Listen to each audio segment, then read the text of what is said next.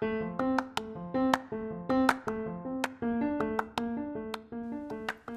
guys, it's me, Jenna Hartley. Welcome to Heart to Heart. This is the place to be if you want to be inspired, be empowered, and find ways to embrace the strong woman I know you already are. So buckle up and let's get ready to discover our inner badasses. Hey guys, Jenna Hartley here. Welcome to Writer Wednesdays. It's a weekly chat with my author friends, a chance to get to know the writers behind your favorite stories, as well as discover some new ones. This week's guest is Kelly Elliott.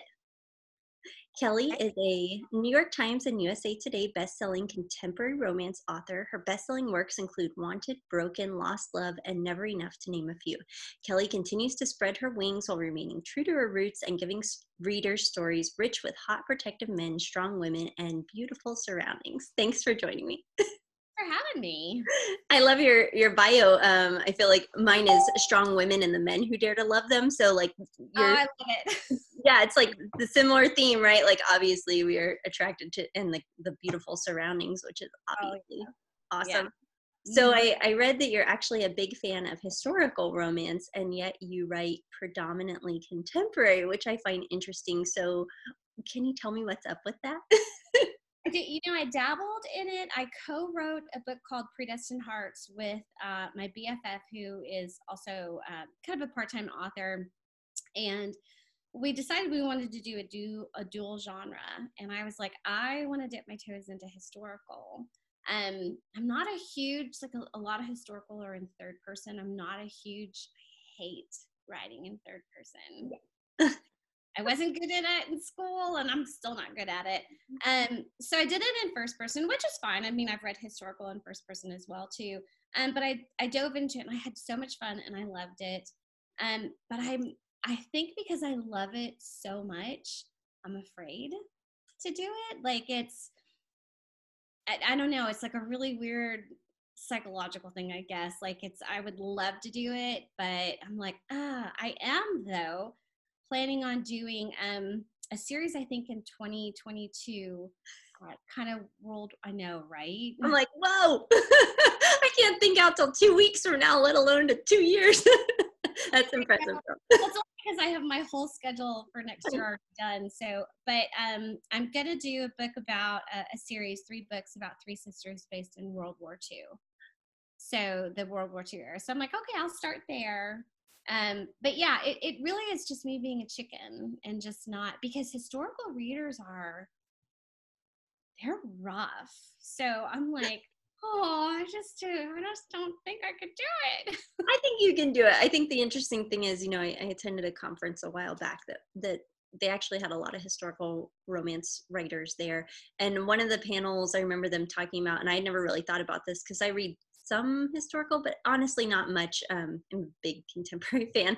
And so it was like they were talking about, how you had to be really careful about the era and like the words used. Like you wouldn't have allergies at a certain time because they didn't know that was like the term, you know what I mean? And so it's like, to me, I think that's what I find intimidating, is doing the research to make it authentic and accurate to that time period, so that readers who really do read a lot of it, love it and feel like it fits. It's kind of like when you do sports romance, right? And I was going to say, one of my readers, Dear Books Love Sky, is her,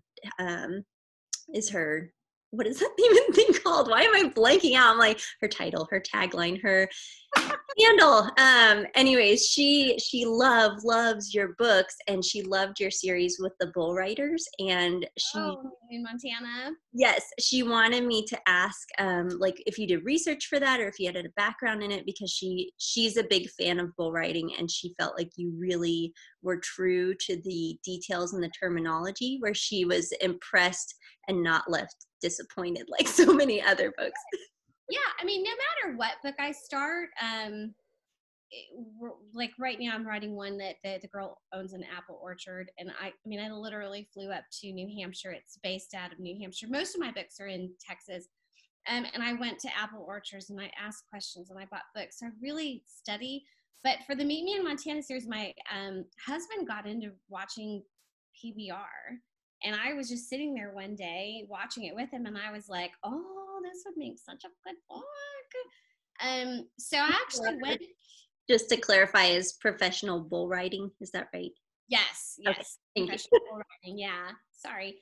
And I just decided to go. There was a up in Tacoma, Washington was the next one. So I called up.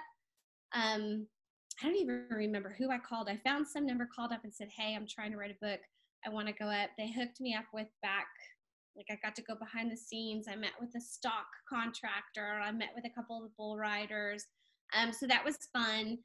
But I really researched the crap. And it was funny because when my editors were working on it, the first 2 books are with Mount Lake Publishing. Mhm. And they were like, "I'm not really sure if this is the right terminology." I'm like, "Trust me." I know. It is. So it was a lot of research, and I really, really try with all the books to try to be as authentic as I can, because I know, you know, it you are going to have those readers that get, like, I done NASCAR before, so you're going to have those NASCAR fans or Mhm. those professional bull rider fans. So you don't want them to be like, she didn't get that right. So I probably did about a month worth of research, and I wrote the first book in 2.5 weeks. So I That's researched it insane. longer when I wrote it. That's I really just, I probably wrote half the book on that weekend that I went up to Tacoma. I guess I was just in the zone, and it was just there. And I went back to my hotel, and I was alone. There was nobody with me. And I had room service, just plates everywhere. I'm like, so it was a lot of fun. I love that series. that's awesome. I guess I wonder, like, maybe I need to spend more time researching. Like, I think my process is a little different because I'll research kind of throughout, or it'll be something that I already kind of have a background on, or something that I'm interested in. Though I do have some books that I really want to write that intimidate the hell out of me, that would require a lot of research to really do it right, like to pay justice to the community of Right. whatever it is. So you're giving me a little bit of a kick in the pants to to do it right, to take the leap. But it's scary as a writer. It is. I mean, like the book I'm writing right now deals a lot. The guy was an ex-military Navy SEAL, and so he has PTSD. And I researched and researched and researched Navy SEALs and got all their lingo down. And I mean, I binged watched this show, and I probably have 2 or 3 scenes where he's talking like a flashback. But my husband was like, "All that research for that?" And I I'm like, "Hey, it's honestly, important, but it is. And I feel like it's not wasted because it helps you like understand the character. Like I had a story that's, well, by the time this comes out, it'll come out soon. But it's called Hot Shot, and he's a hot shot firefighter. And I knew a little bit about it because my sister-in-law used to work in the forestry service, and she worked with hot shots and like smoke jumpers. So those are like the guys who work kind of out in remote forest fires, very right. harsh conditions. And so there was like a bunch of stuff on like Netflix and Prime, and I'm like watching all of it, and I'm like, well, I don't know if this will apply, but it's really giving me good background. It's just kind of interesting, right? Yeah. Yeah. It does. I mean, I think it sticks in the back of our head as we're writing it, because I noticed I could picture it more because of those, the shows and the lingo and all that. So it was a better movie in my head as I was writing. Yeah, I kind of wondered that with what you were saying about the bull riding, because you immersed yourself so fully into it and then spent that weekend. I wondered if it was so fast for you to write and came to you so quickly because you were so in that world. Yeah. I think so. I really think so. Yeah. Like a crash course in bull riding. I know, right? Have you ridden a mechanical bull or a real bull? Oh gosh, when I was younger, yeah. My 50-year-old body wouldn't be able to do it now, but yeah. Oh yeah. I mean, being down here in Texas, yeah, there's a couple memories on that, but we'll just move on. I don't know that I've actually ever ridden one, and I definitely wouldn't now because I have had back issues. But I do enjoy like watching like the longest ride and stuff. So I just think it's They're not as easy as you think. Like I bet. you stand there and you're like, I could do that, and then you get on in it first, it goes slow, and then it's like, yeah, no. Yeah.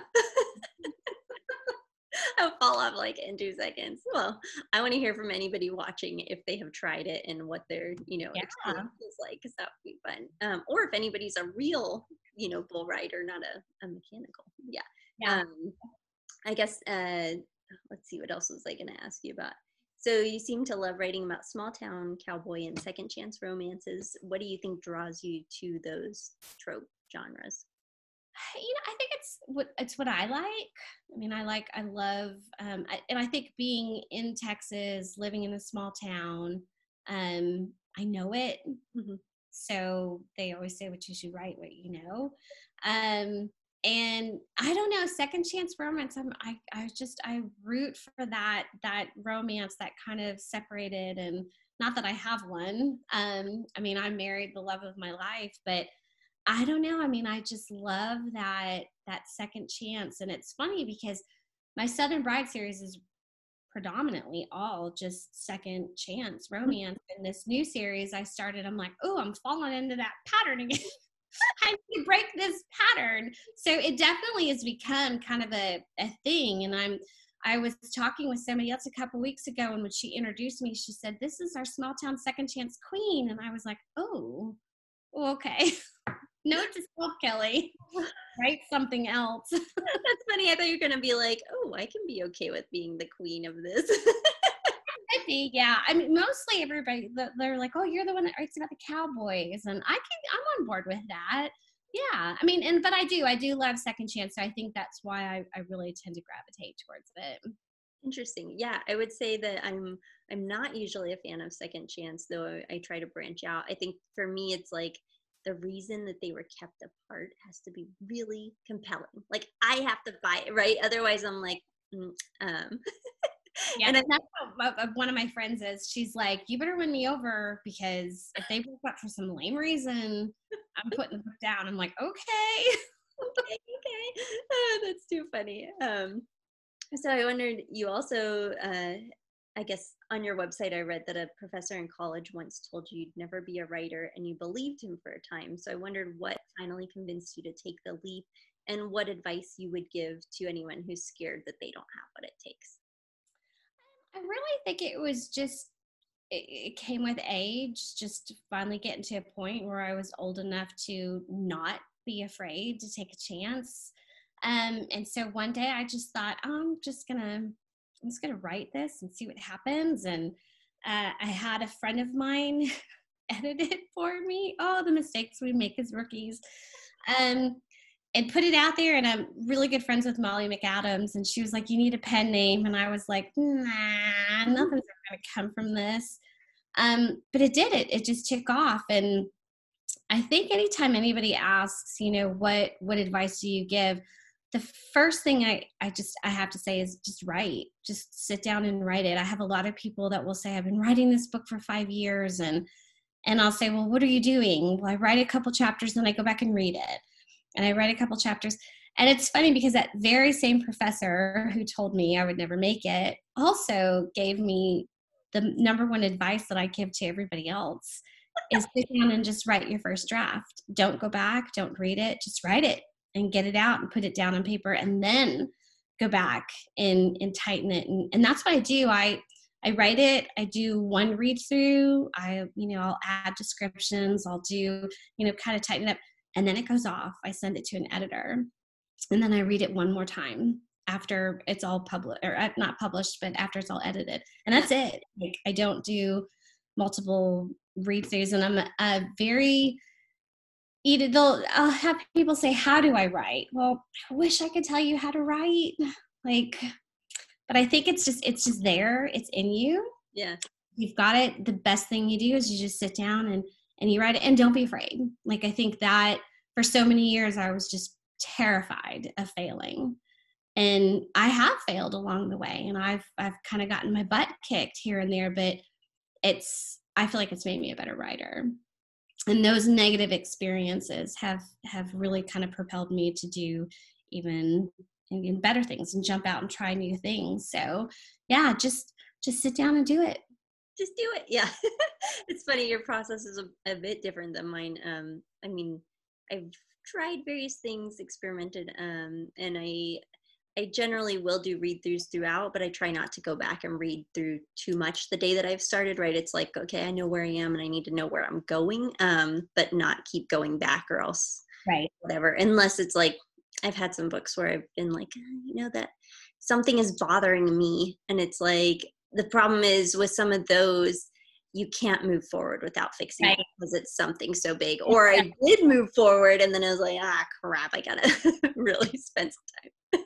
Yeah. And I mean, matter of fact, this book that I'm writing right now, I wrote about 8 chapters in, and I was driving in the car, and all of a sudden I was like, that's not right. And I pretty much just chunked the whole thing and I mean, I didn't chunk it, but I went back and just started over and just probably ended up deleting half of what I had already written. So yeah, you do go back, but I think the most, if you can just get it all down, and people ask me, do you do outlines? And my agent probably hates me because when we shop a story, she'll say, I need an outline. And I'm like, really, Jane?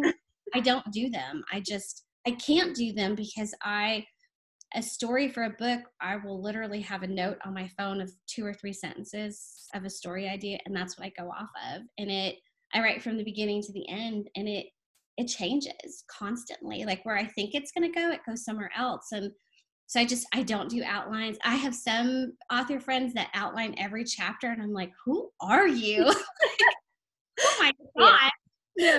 Like, and it works for them, and that's great. But I'm just very much a fly by the seat of my pants kind of writer. It just comes. Sometimes, not always, but Yeah, I feel like it's really interesting talking to other writers about their process. And like, I think everybody's kind of changes over time, maybe, and where you kind of tweak, with what's either working for that book or that point in your life or what you've learned from others. So it's always interesting to me. And I know that you say you're not a planner. You're kind of a pantser, so you fly by the seat of the pants. But you do have some longer series. And so I wondered like how much you plan ahead for those, and like or how much you like figure out as you go, like either on a per book basis or like the whole series basis or whatever. yeah. So the longer ones that are the interconnected ones, I definitely think them out before I write them. So like this new series I'm doing, the Boggy Creek Valley, I pretty much know I'm at least 6 books I'm going to have in it. Mm-hmm. And I pretty much know everybody's general story. And I think you have to, especially if you're doing interconnected, because you kind of start they're weaving their story in as you go along. So like book 2 right now, I'm kind of introducing those characters. And so the series that are interconnected, I definitely do some planning, not a whole lot, just kind of like okay, she's going to own an apiary and he's going to do this. And, so I kind of have that, but again, it changes as I write. And I remember early on in my career, with the series, I used to put a preview of the second book at the back of the first book. Mm-hmm. And then when I would start writing the second book, I would change my mind.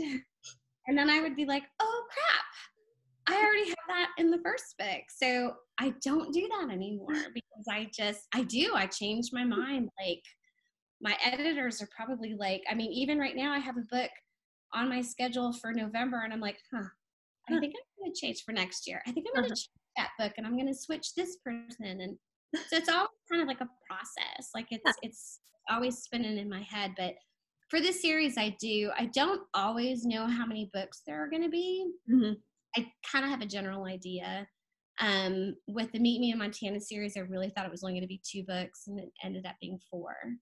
So it just really I think it depends on once you get in there and really just kind of throw yourself into that world and see how far you want to go with it. Sometimes I think it could be like, I've read books where I'm kind of like, okay, we're 17 books into the series.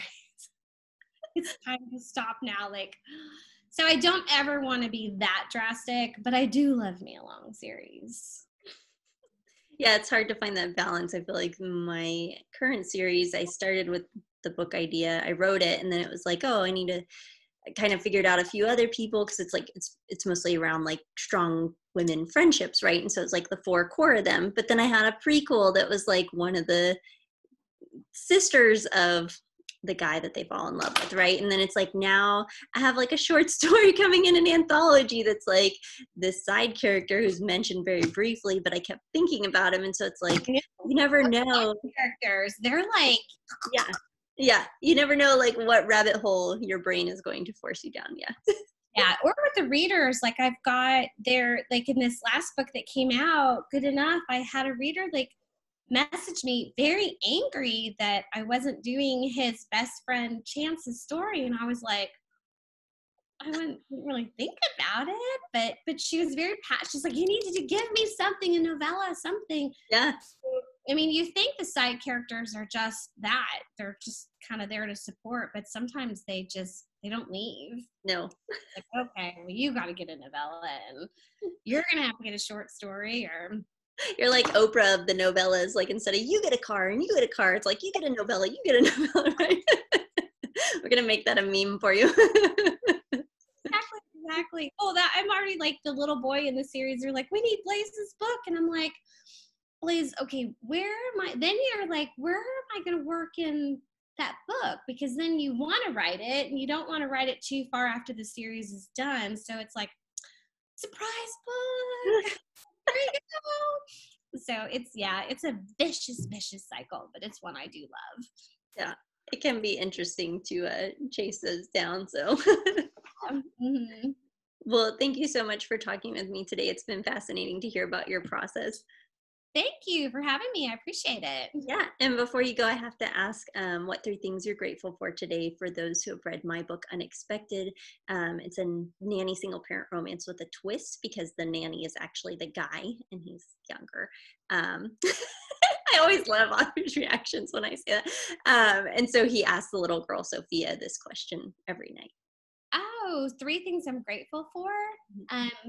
Always that I woke up this morning and I have another day. That my family is healthy, and that I have right now, a successful writing career that just makes me happy. That's awesome. Great things to be thankful for. Well, thank you again, Kelly. You can find links to her books in her Instagram bio, a number of which are available in Kindle Unlimited, and be sure to visit her website and sign up for her newsletter to stay up to date on her new releases. Until next week, this is Jenna Hartley. Cheers to love, laughter, and happily ever afters.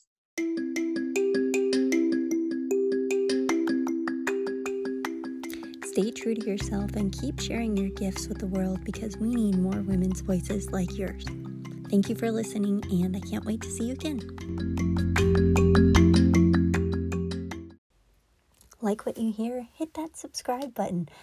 Share it with a friend. The more empowered women we have, the stronger the world is, the better we'll be. Thanks.